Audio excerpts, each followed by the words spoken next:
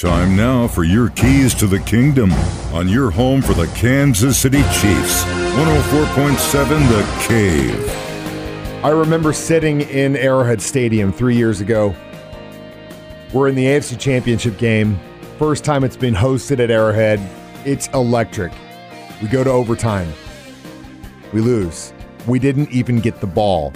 That rule sucks, but they didn't change it. Some teams were against it. Then it happens again last postseason. Chiefs-Bills. Now, all of a sudden, everyone's like, oh, okay. Let's change it up. On Tuesday, league owners voted to adopt a rule change put forth by the Colts and Eagles, both teams who would have the opportunity to possess the ball during an overtime game.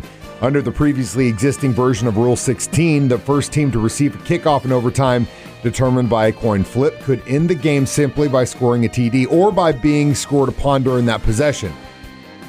Obviously, we know what happened with the Chiefs and Patriots, and then later on with the Chiefs and Bills. Now, a playoff game will never end that way. The newest modification to Rule 16 will allow both teams to receive a kickoff before a postseason game can be decided.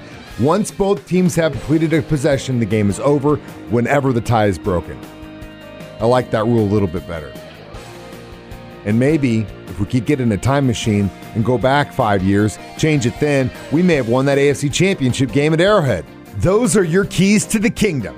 Brought to you by Dr. Mark Melson, the doc that rocks. Now at Springview Dental Care. And your home for the Kansas City Chiefs, 104.7 The Cave.